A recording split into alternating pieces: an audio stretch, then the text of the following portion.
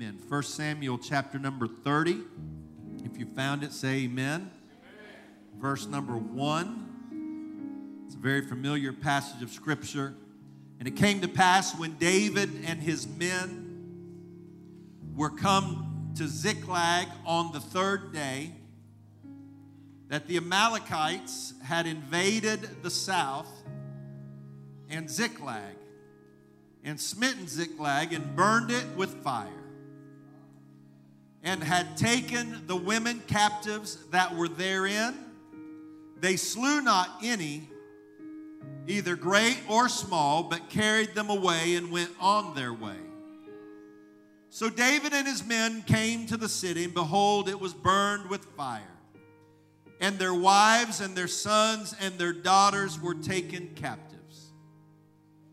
Then David and the people that were with him lifted up their voice and wept until they had no more power to weep.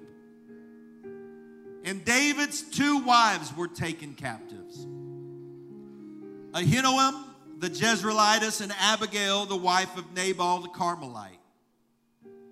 And David was greatly distressed, for the people spake of stoning him, because the soul of all the people was grieved, every man for his sons and for his daughters. But David encouraged himself in the Lord his God. And David said to Abiathar the priest, Ahimelech's son, I pray thee, bring me hither the ephod.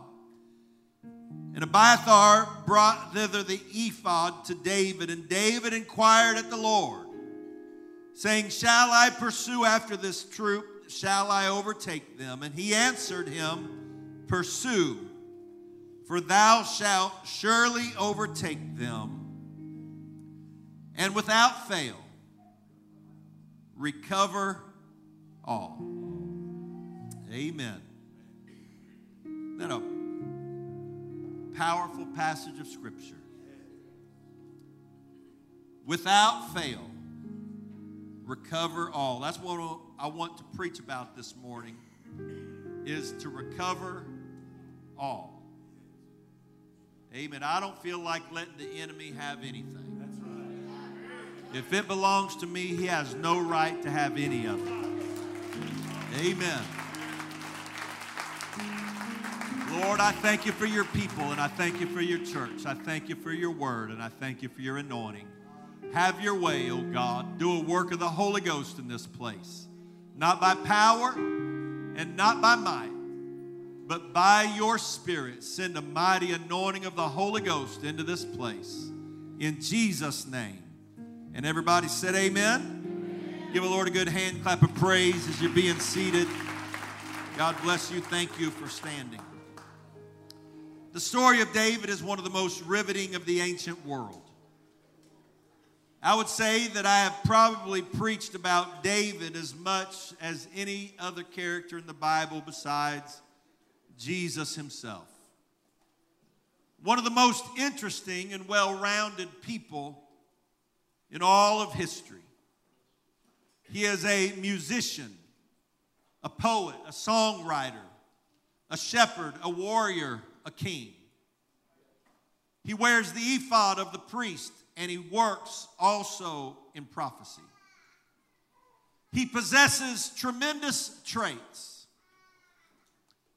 and he also has some terrible weaknesses. He is the great hero in his own biography. Still, books are written about David. He also is the greatest villain in his own biography. He had moments of greatness that men only dream of. He defeats lions and bears and giants. He's got a coronation as a king. The maidens of Israel sing songs about him. But he also suffers terrible lows. His own son starts a civil war against him. He has a daughter who was raped by her own brother, leading these brothers to fight against each other, one killing the other. He loses a baby in the first few weeks of life. He is a man of contrasts.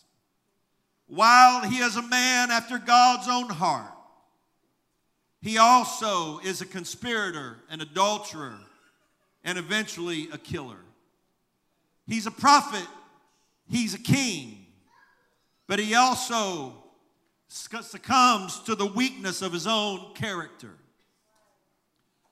David is like every man, and in other ways, there's no one been like him in all of history. Such a wide range of stories about the life of David that almost everyone can find a little bit of themselves in his own story. David, at one point, spends about a year and a half as a fugitive from the wicked King Saul. He had already been anointed by Samuel to be the next king, and Saul resented and hated David for it. During a portion of this period of time, David was given the village of Ziklag as a refuge by the king of Gath. It was during this time that David and his army were gone from Ziklag, armed for war, raiding the surrounding area. They left their wives and children in the village of Ziklag while they were away at war. During this absence, the Amalekites came and captured their wives and sons and daughters and burned their homes. As the men approached home, they could see the smoke of the fires on the horizon. The closer they got, the more they understood that something terrible had happened. Until finally they arrive and see the burning, smoldering ashes of their homes. And as they look, they find that their wives and children are all missing. As anyone would be, they were overcome with grief. 1 Samuel 30:4 said that David and the people that were with him lifted up their voice and wept until they had no more power to weep. As was customary in the ancient world, David had more than one wife. The Bible mentions his two wives at this time, Ahinoam and Abigail, both taken captive from Ziklag, both mentioned by name. Of all the hundreds of people that were taken captive, the wives of his 600 soldiers, plus their sons and daughters, the Bible only specifically names these two wives of David, Ahinoam and Abigail. The situation for David could barely be any worse. The Bible said in verse number 6 that David was greatly distressed, for the people spake of stoning him, because the soul of all the people was grieved, every man for his sons and his daughters. Because of their grief, they wanted to take out their frustration on David. But the Bible said, but David encouraged himself in the Lord his God. There will come a time in life when you will be all by yourself, and you'll have to learn the art of self-encouragement. Amen. These men overcome with grief, David greatly distressed. Can I tell you that no one carries the weight of trouble more than the leader responsible for the people? The people were going through difficult times, but instead of being angry at the Amalekites, they turned their anger towards David their leader. Here they are in great danger, because though God sympathized with their plight, David was God's anointed, and God defends his anointed. He defends them against lions. He defends them against bears. He defends them against giants. He defends them against armies. And here, though they had a right to be sad, they did not have the right to rebel against God's anointed. And their talk was putting them at risk with God. They were very close to becoming the enemies of God and God's anointed. But David taught everyone a valuable lesson that day. David encouraged himself in the Lord his God. David could have said, okay, God, if that's the way they want to be, then go ahead and get them. God, if that's what they're going to do, then go ahead and get them. But David didn't say that about the people. And David didn't go looking for allies to get on his side. He didn't go looking for someone to feel sorry for him. He encouraged himself in the Lord his God. He went to God and God alone. And it was from his relationship with God that he got the strength to keep going. Amen. Can I preach to you a little while today? In the Bible, names mean something. In today's world, people pick names because they like the way they sound, or they're honoring some family member, or whatever the reason may be. Some names I hear, I don't know what they were thinking. I think they must have, I just don't think they were thinking at all. But that's not how it was in the Bible. Names meant something in the Bible. The meaning of the names of David's two wives in this passage are important because other than David, they're the only two names mentioned in the entire passage of Scripture. And also because they are the king's wives. Ahinoam, the name of the first wife of David, means my brother is delight. It means to find joy or pleasure in your brother or your brethren, your kinship or your tribe. It means to have good relations with the people that you associate with, your family, your spiritual family. Ahinoam is the delight and the pleasantness of your tribe or your brothers. Can I tell you that one of the things that the devil would like to do in this modern time is to get the church to lose the pleasure of your brother, your kinship, and your tribe. Amen. Can I preach to you a little while this morning? One of the things the devil would like to do is get you to have no joy in the fellowship of your spiritual family. It's always been the devil's desire to isolate and divide God's people. He'll do anything he can. He'll use anything he can. He'll use anyone he can to steal the joy of your brother out of your life. He'll use your imagination. He'll use your emotions. He'll convince you of anything he can to get you away from the joy of being part of a spiritual family. Anything he can do to drive a wedge in your tribe, he'll do it because he wants to steal the joy of kinship out of the family of God. Can I preach to you today, my brothers and sisters? If you've repented of your sins, been baptized in Jesus' name, and filled with the Holy Ghost, we may not look alike, we may not talk alike, we may not act alike, but we're all the same spiritual family. We're the same tribe. It's not you against you and her against him and him against him. We're all one tribe. And if the enemy can steal the joy out of the tribe, then he's got 1 foot in front of you to stop you from your destiny.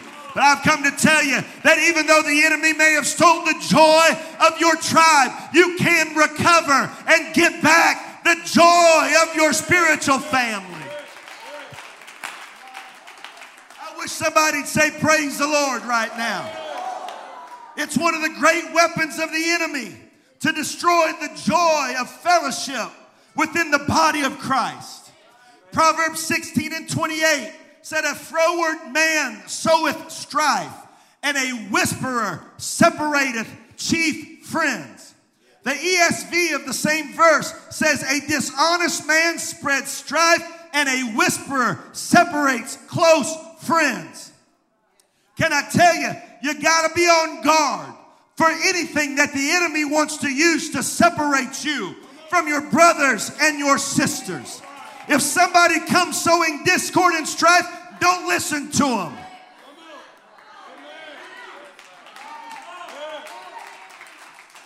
Amen. I've come to preach this morning.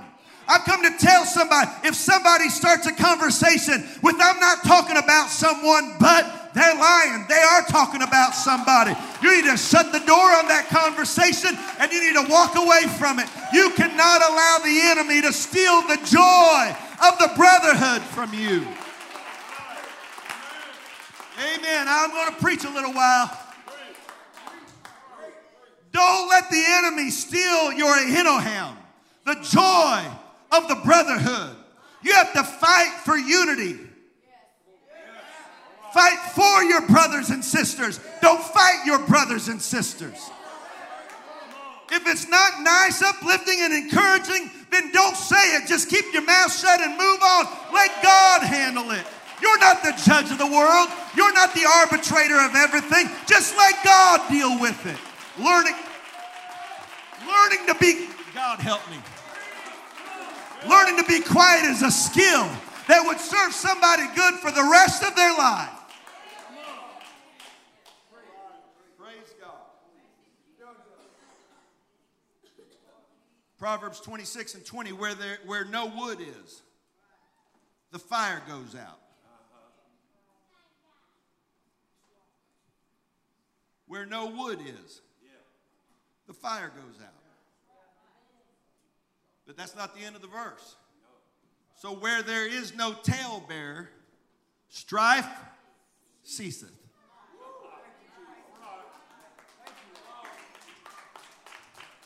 I'll take my golf clap as a sign that I'm preaching pretty good right now. I'm telling you right now, that if people would just quit talking about other people, the strife would go away. If you learn to quit talking about somebody else, that problem would die. You don't have to say amen, but I'm still preaching the truth.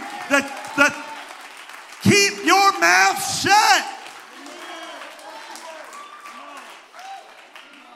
Is that plain enough? Is that good enough? Am I preaching the Bible? I'm telling you right now, the enemy wants to steal the joy of brotherhood out of the body of Christ. You got to invest more in getting along with your brothers than you do in fighting with them. Many years ago, I had a couple, and they would come, and man, we'd have 3-hour sessions. They just, I mean, if they could think about it, they'd fight about it. And it was just on and on and on and on and on and on and on. I get so aggravated. Because out of the three of us, I was the only one trying to make it work. And I finally told him, I said, if you invested just a little bit of the energy in trying to get along as you do in trying to fight with each other, you guys could have a happy marriage. But instead, you sit around waiting, trying to think of the response, trying to think of a good comeback, trying to think of the next argument and accusation. And if you spent that time trying to think of a way to get along with each other, you could have a happy home. But no, you invest more in your strife than you do in getting along. I'm telling some people, you need to quit trying to think of an argument to come back and a good way to come back at somebody else. You need to say, put it under the blood. I'm going to go on and have the joy of my brotherhood.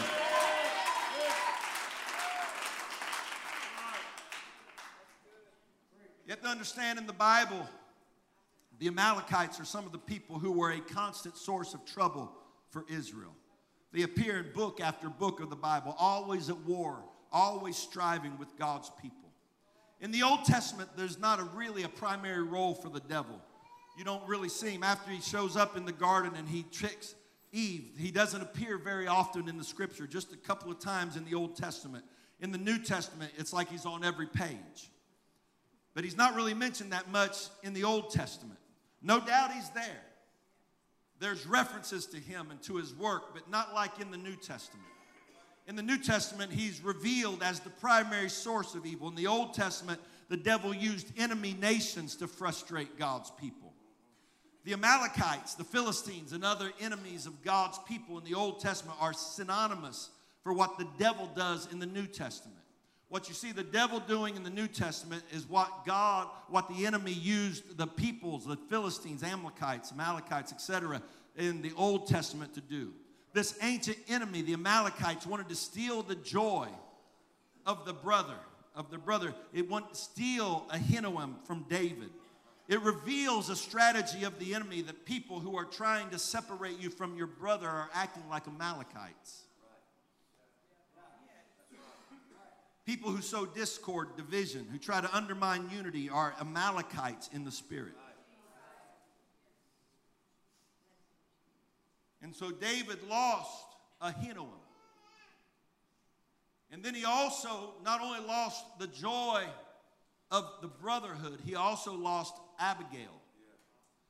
The name Abigail means my father is joy, or the joy of my father. It means to have gladness and rejoicing in your father. So not only does the enemy want to take the pleasure out of your kinship with your brethren, but he also wants to kidnap your joy in your heavenly Father. He wants your gladness, your joy, your rejoicing to be taken out of your life. He wants to reduce church to ritual and habit and drudgery. He wants your soul to be dry and passionless and empty. He knows if he can get your joy that you're weaker for it. And so he kidnaps Abigail, the joy of your father, out of your life. Nehemiah 8 said the joy of the Lord is your strength. And so the enemy knows if he can take your joy, that he can make you weaker. And the weaker you are, the less victorious you will be. Joel chapter number 1 and verse 12 said, the vine is dried up, the fig tree languisheth, the pomegranate tree, the palm tree also, and the apple tree. Even all the trees of the field are withered. What could possibly cause the entire harvest to die? Because joy is withered away from the sons of men. Because joy left, the vine dried up. Because joy withered away, the fig tree languished. Because joy withered away, the pomegranate, the palm, and the apple tree, and all the trees of the field have withered and died in the soil, because joy is withered away from the sons of men. May I tell you that you do not have a harvest problem. You've got a joy problem. We do not have a revival problem. We got a joy problem. True revival will not come from fear of hell. I've had preachers come by. I've seen them preach hell red hot and get people stirred up for a few days. And by the time that preacher's gone, the people are right back where they were before. But you get somebody to really get filled with the joy of the Lord, and they'll still be shouting a year from now, 2 years from now, because there's something about joy that brings a harvest to the soul. If you're struggling with your harvest, what you ought to do is wave your hand and say, God, restore unto me the joy of thy salvation. Amen. True revival is not going to come from dread for the future. Amen. I could open my news app right now and I could just read the headlines of everything that's going on in the world. Talk about all the pundits are talking about how we're inching towards World War III because we're sending fighter jets to Russia and Patriot missiles and they just write all this stuff, and then you read one news site and all the other side is bad. And you read the other news site and all the other ones are bad. And everything's a mess and everything. And you can talk about the dread of the future all you want to. But that's not going to bring revival. What really brings revival is when somebody walks through the doors of the church and they feel a joy that comes not from whatever's going on out there, but something genuine in the heart. When they look around the room and they see people just like them, dealing with the same problems they're dealing with and the same struggles they're dealing with. But instead of wanting to give up, their hands are up in the sky and they're praising God and worshiping God. That's the kind of joy that this world is looking for. Not from a stock market, not from a business deal, not from a sports team winning, but a joy that comes because I know my Father and my Father is on my side. It doesn't mean everything in my world is good. It doesn't mean everything's going just how I want it, but it means that in spite of everything else, my Father visits me with His mercy and His grace and His love, and I'm not going to let the enemy steal my joy.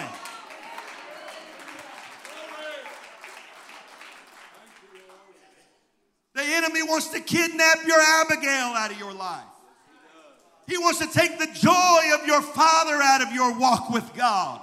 He wants to turn it into a list of rules. I got to do this, and this, or I can't be saved. I got to come here and do that and don't do that. And it wants to turn it. But what really happens is when you really get full of the Holy Ghost and joy down deep in your soul, it's nothing just to come in here and say, God, I thank you. I've had a rough week, but I thank you. Am I preaching anybody?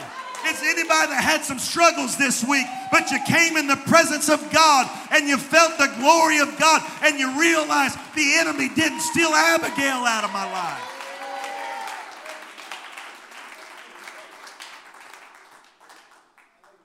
Amen. Sometimes joy is lost because of sin, a heart issue. Psalms 51, one of the most powerful psalms in all the Scripture. Psalms 51 was not written at one of the high points of David's life. Psalms 51 is David's prayer of repentance. After he had committed adultery, conspired for murder, and he watched as an offspring of his and another man's wife died a painful death in the first few days of the baby's life. David was broken. And Psalms 51 is David's prayer of repentance before God. Part of that prayer begins at verse number 9. Hide thy face from my sins and blot out all mine iniquities. God, cover my sins. Create in me a clean heart, O God, and renew a right spirit within me. God, I need you to touch my heart, and I need you to help me have a right spirit. Cast me not away from thy presence. God, don't walk away from me now. Take not thy Holy Spirit from me. I can't make it without you. And then he says these words, restore unto me the joy of thy salvation and uphold me with thy free spirit. David knew that he was in that condition because of his own actions, but he also knew that he had a heavenly Father up above that was willing to bring him back and to restore his joy. Can I tell you, it doesn't really matter what all you've done wrong. It doesn't really matter how long the list of your faults and your failures are. If you'll come to God and say, God, forgive me for my sin. Create in me a clean heart. Renew a right spirit and restore the joy of thy salvation. Amen. Praise God. We had, if you watch the morning show, you know we had a group of young people who went to Israel. And you know we did a whole lot more than pray and visit sites.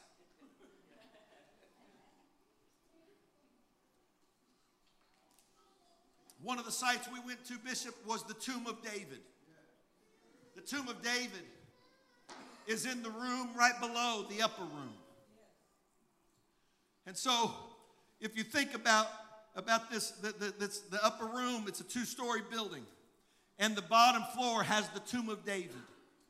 And in that room, it's actually a synagogue. They've turned it into a synagogue. They go in, and they have it divided, men on one side, women on the other. And they go in and they pray. And they pray before God at the tomb of David.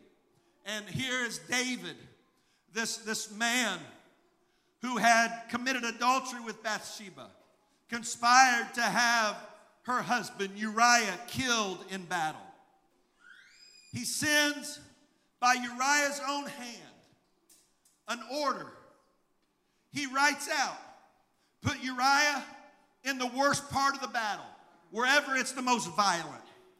And when you get him right in the middle, then have everyone pull back. And so Uriah will die because David is wanting to hide the fact that he has committed adultery with Uriah's wife. And so he writes it out. He rolls it up and he seals it. And he puts the order in Uriah's own hand. And Uriah takes the order to the commanding officer. And the commanding officer reads it. And he sends Uriah to the hottest part of the battle. And when the battle is raging, everybody pulls back and leaves Uriah by himself. And Uriah dies that day. That is David. And in the bottom floor of this 2-story building is the tomb of an adulterer and the tomb of a murderer, the tomb of a man who disobeyed God, but a man who knew enough to come back to God and say, God, I've done wrong. I've done about as bad as anybody can do. But God, if you'll create in me a clean heart and you'll renew a right spirit within me, don't take the Holy Spirit from me, but restore the joy of thy salvation. And David gets his heart right with God. And the Bible said that David was a man after God's own heart. A man that learned that no matter how far away you've been, you can come back and God will restore your joy.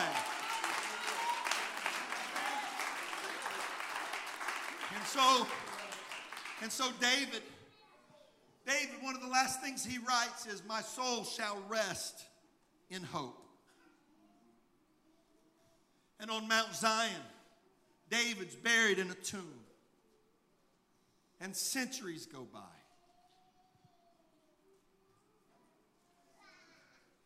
Generations go by. And in that tomb, the bones of that man that had been so far from God but found the restoration of joy is laying there. The bones laying in a tomb. When just about Acts chapter number 2, while that bone, that coffin full of bones is laying in that bottom floor, just above, there's a group of about 120. And they are praying for the Spirit of God to be poured out. And when the day of Pentecost was fully come, they were all with one accord and in one place. And suddenly there came a sound from heaven as of a rushing mighty wind, and it filled all the house where they were sitting. And there appeared unto them cloven tongues like as of fire, and it sat upon each of them. And they were all filled with the Holy Ghost and began to speak with other tongues as the Spirit gave them utterance. And lying on that bottom floor, up staring up at the ceiling where the Holy Ghost was poured out, where the Spirit of God was poured out. And when Peter says, he says, look, the bones of David are with us to this day. Here they are right here. But he rested in hope that the Spirit would be poured out. Amen. A man that was so far from God. A man that had done so much wrong, but he found out that God is a restorer of joy. Woo, hallelujah. Back a couple of years ago, 3 or 4 years ago, I had a pastor contact me, and he said, Brother V, I need you to do me a favor. He said, my son-in-law and my daughter are having some problems, and it's too close to me. I can't deal with it because it's my family. And I was wondering if you could meet with my son-in-law and talk to him. And so I made arrangements. I drove over to where they were, and I met the guy at a restaurant. And as I sit at that restaurant, this man began to tell me how many things he had done wrong. And he's going down the list of all the failures and what he did to his wife and family and how he messed up his reputation and he messed up his name. And he's sitting at that table and he's crying like a baby at everything that he had lost and all the stuff that he had broken and all the stuff that he had ruined. And I'm sitting across the table, and I'll be honest with you, I'm praying myself. And I'm saying in my mind, I'm saying, God, I don't know what to tell this man. God, I don't know what to say to him. He's ruined his family. He's ruined his marriage. He's hurt his wife. He's destroyed his relationship with his children. He's ruined his reputation. God, I don't know what to tell this man. I don't know what to say. And the Holy Ghost, if he ever spoke to me, the Holy Ghost spoke to me at that restaurant. And he said, tell him, if I poured my spirit over the body of David the adulterer, that I'll pour my spirit on him again and restore him. I've come to tell somebody, you may not have done what that man did, but if you've done anything, God wants to restore your joy. He wants to pour his spirit over your life. Oh, hallelujah. Restore unto me the joy of thy salvation.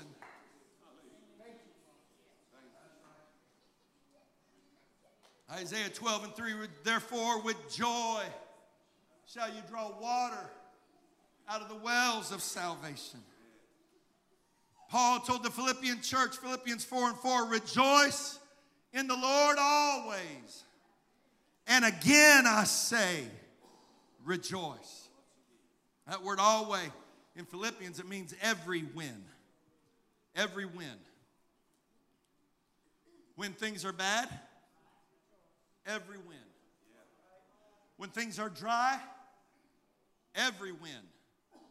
When I don't feel like it, when I've been in trouble, when I've made mistakes, when my life is falling down around me, when I run out of money, when I get a bad doctor's report, when things don't go my way, when things do go my way, when should I rejoice? He said every win. Rejoice in the Lord always, all the time, at all time. Why rejoice? Because the apostle knew that joy was the key to your harvest. You got to have joy if you want to keep going with God.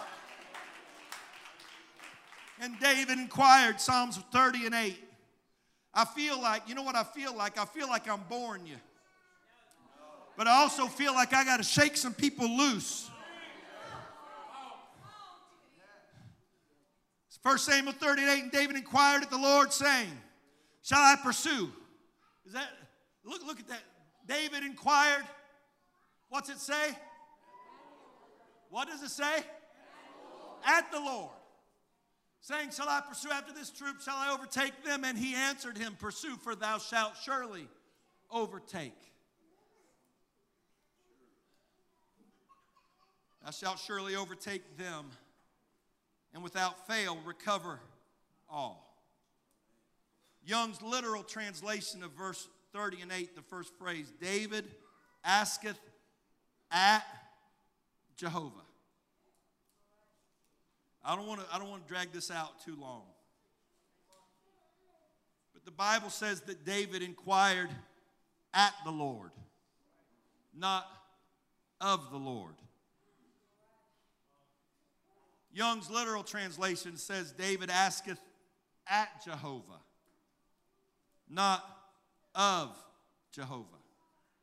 It's a subtle difference in inquiring at or of. You can inquire of the Lord from anywhere. But you can only inquire at the Lord if you get in His presence.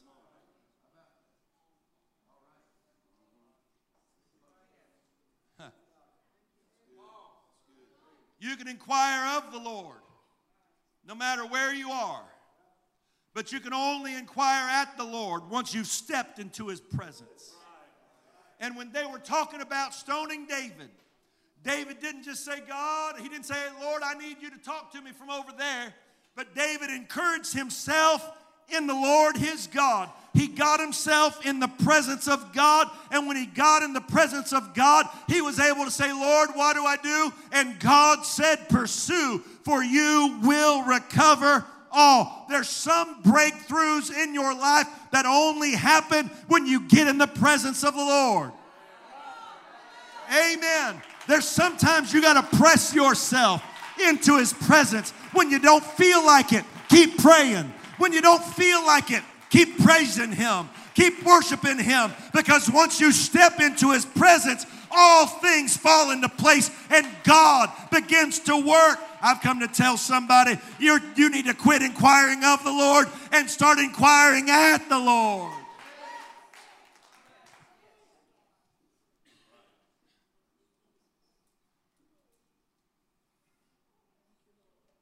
Pursue.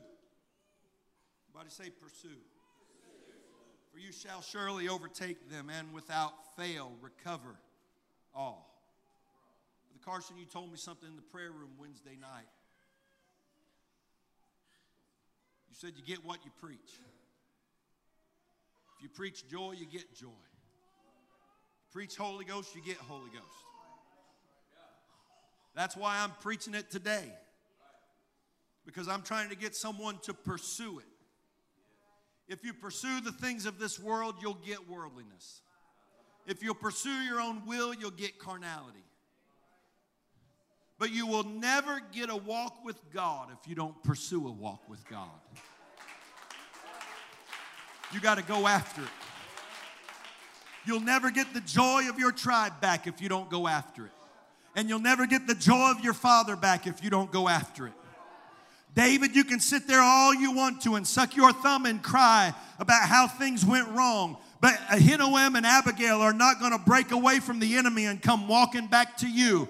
You can sit there and cry all you want to. You can whine about it. You can point your finger at all these people that want to stone you. And you can whine and bellyache about it all you want to. But Ahinoam and Abigail are not going to walk back to you. If you're going to get them back, you got to get up out of where you are and you got to pursue it. You got to go after it. Can I tell somebody, if you've been struggling in your joy of the Lord, you need to get up right now and you need to get pursuing the joy of the Lord. I want my joy back. I want my anointing back. I want my joy back in my heart. You got to go after it. You got to go for it.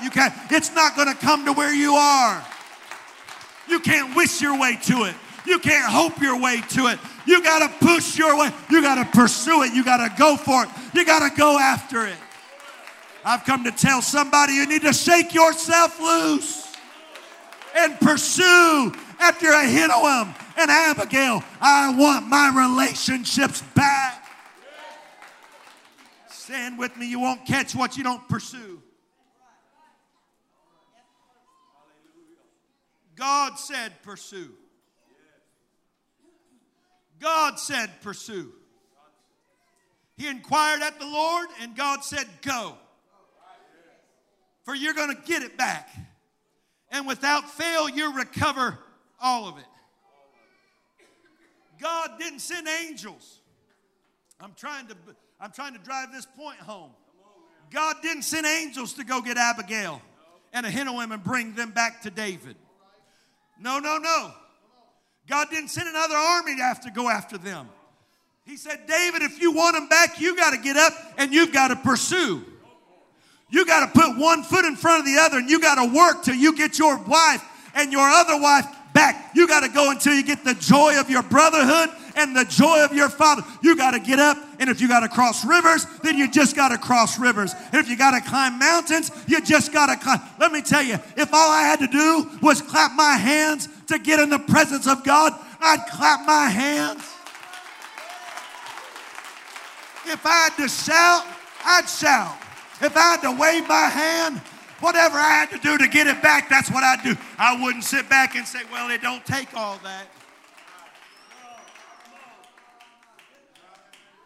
I wouldn't stand back and say, God, if you'll send somebody back here to me, if you'll send an evangelist back here to lay hands on me, if you'll get somebody to come and lay their hand on, then no, you got to pursue it. It's not my job to go to you. It's your job to go to God. You got to inquire at the Lord. There's a self-responsibility. You can stay where you are for the rest of your life, or you can pursue and get back the things that you lost.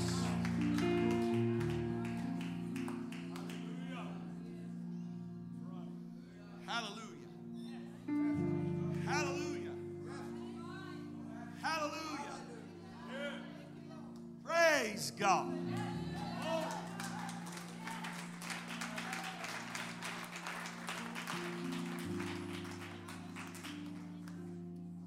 Let's stand with. I'm going to quit. But when you start out to go get your stuff back, God begins to work in ways that would otherwise seem impossible. Because as David was pursuing, he comes across an Egyptian. This young man was part of the Amalekite troop that had burned Ziklag. He admitted as much to David. The young man, after raiding Ziklag, had taken sick. And because he was sick, he couldn't keep up, so they left him behind. He had gone 3 days without food and water. The Egyptian told David, we burned Ziklag, and then we ran off. And David said, can you tell me where they are? And he says, I can. God used one of their enemies as the vehicle for them to get all their stuff back.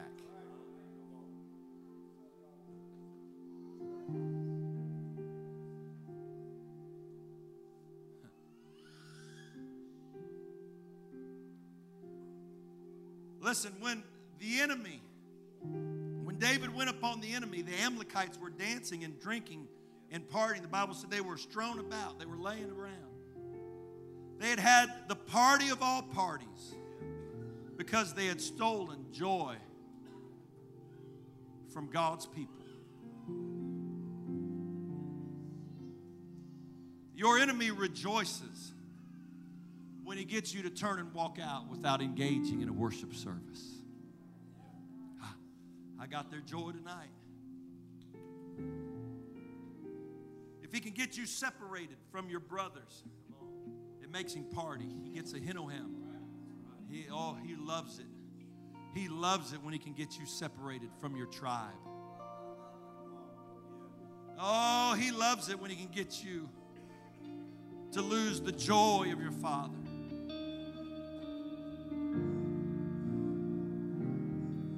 But what the enemy doesn't know is that God has a plan all along for you to get your stuff back. As your eyes are closed all over this place,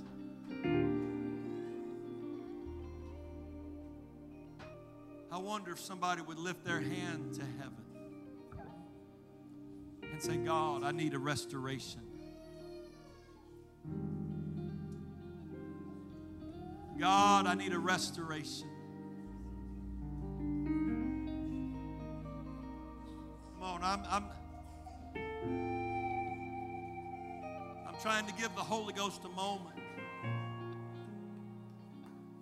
to stir somebody up. He doesn't want you walking out of here regretting what's missing. He wants you to pursue, because without fail thou shalt recover all.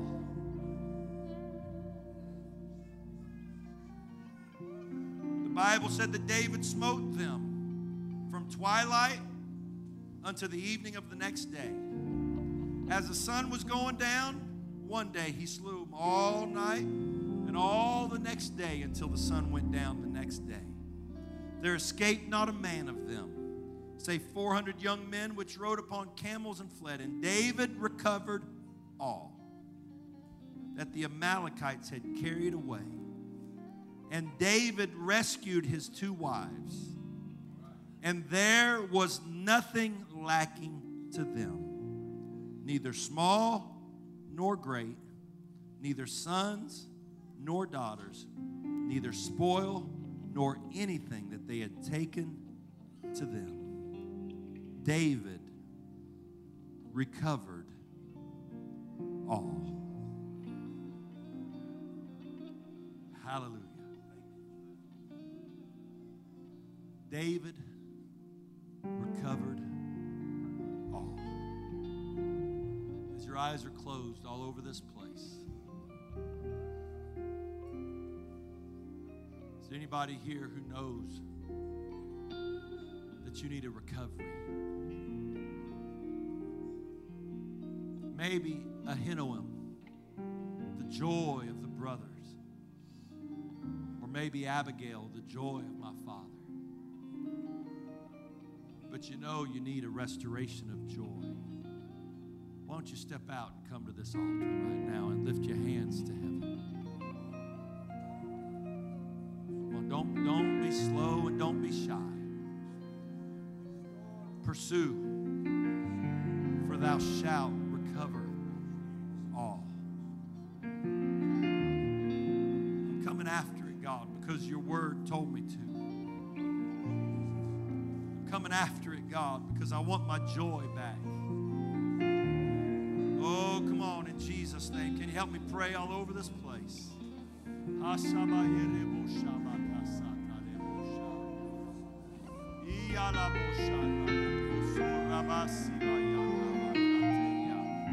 on, I'm pursuing. I'm coming after it.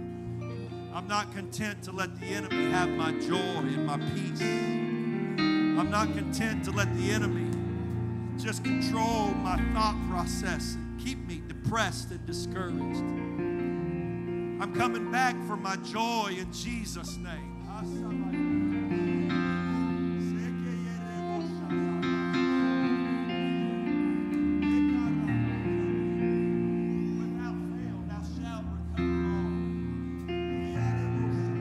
Come on, you ought to open your mouth all over this place. You ought to pursue. I'm coming after it. I'm coming after it today. I'm coming for my joy and my peace. I'm coming for my restoration. God, I want to recover all. Come on. You ought to help somebody pray. Hallelujah. Oh, God. Hallelujah.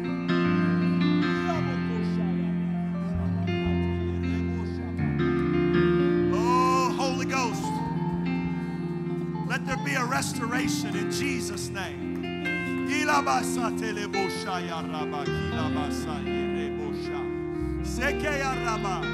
Come on, somebody ought to lift your voice and you ought to pray. You ought to go after it.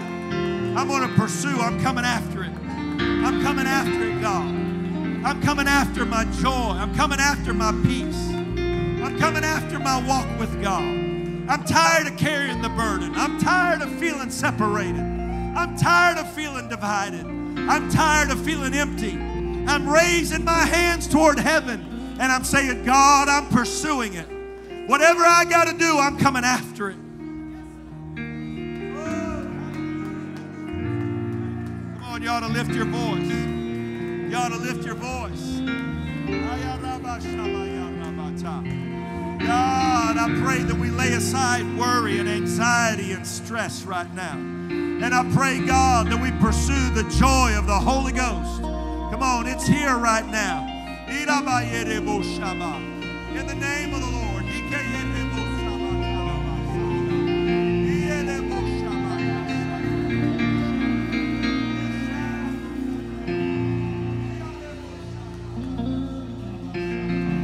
Come on, sing something.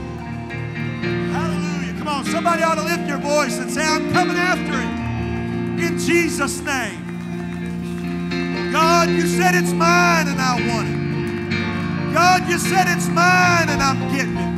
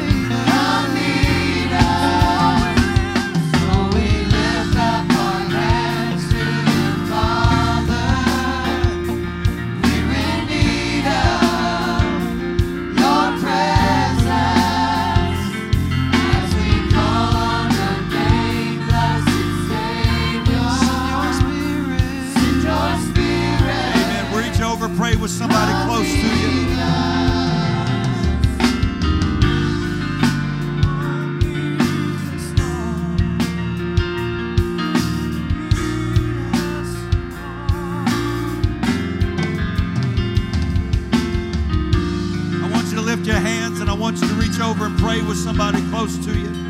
I want you to pray for a restoration. I want you to ask the Lord to touch them.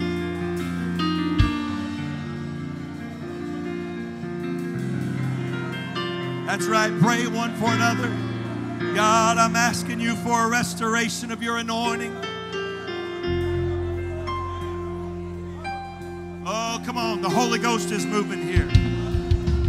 Amen. For those that need it, this is your moment.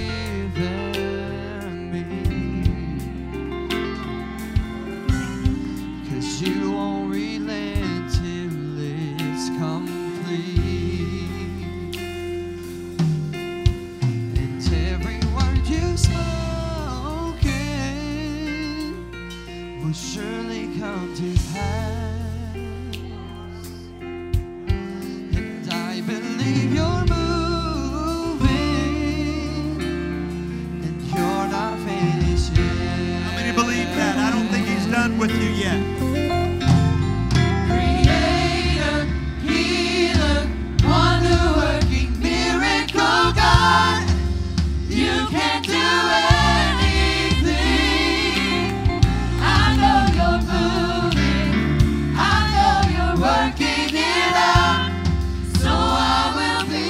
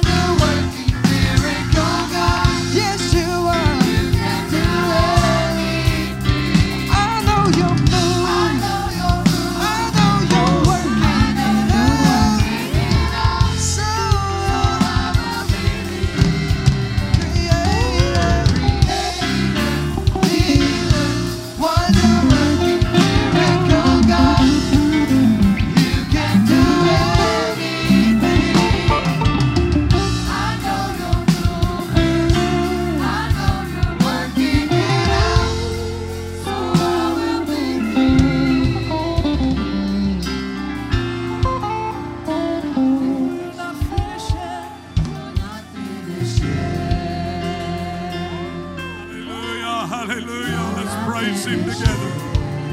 Thank you, Jesus. Thank you, Lord. Oh, you're not finished yet. Hallelujah.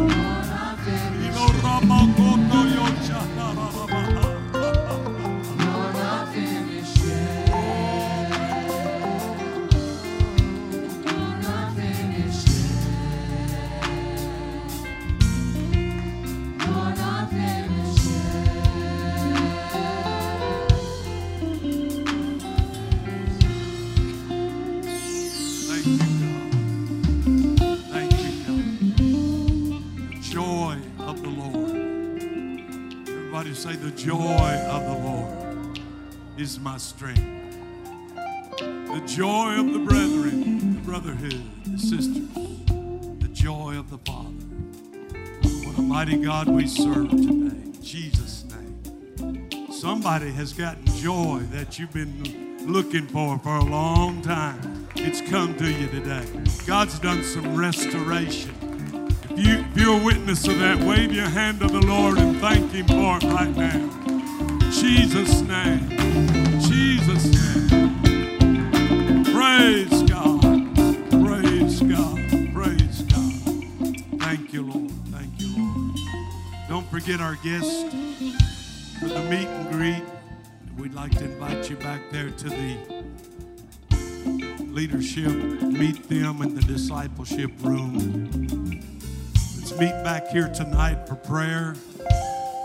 6 o'clock. God's going to move in a special way. You believe that? Say amen. Father, we thank you for the presence of your Spirit. We thank you for the word that we've heard today. Let it not just enter our ears, but enter our hearts, God. Renew and restore the joy of the Lord in our hearts. We'll thank you for it in Jesus' name. God bless you. Dismissed in the night.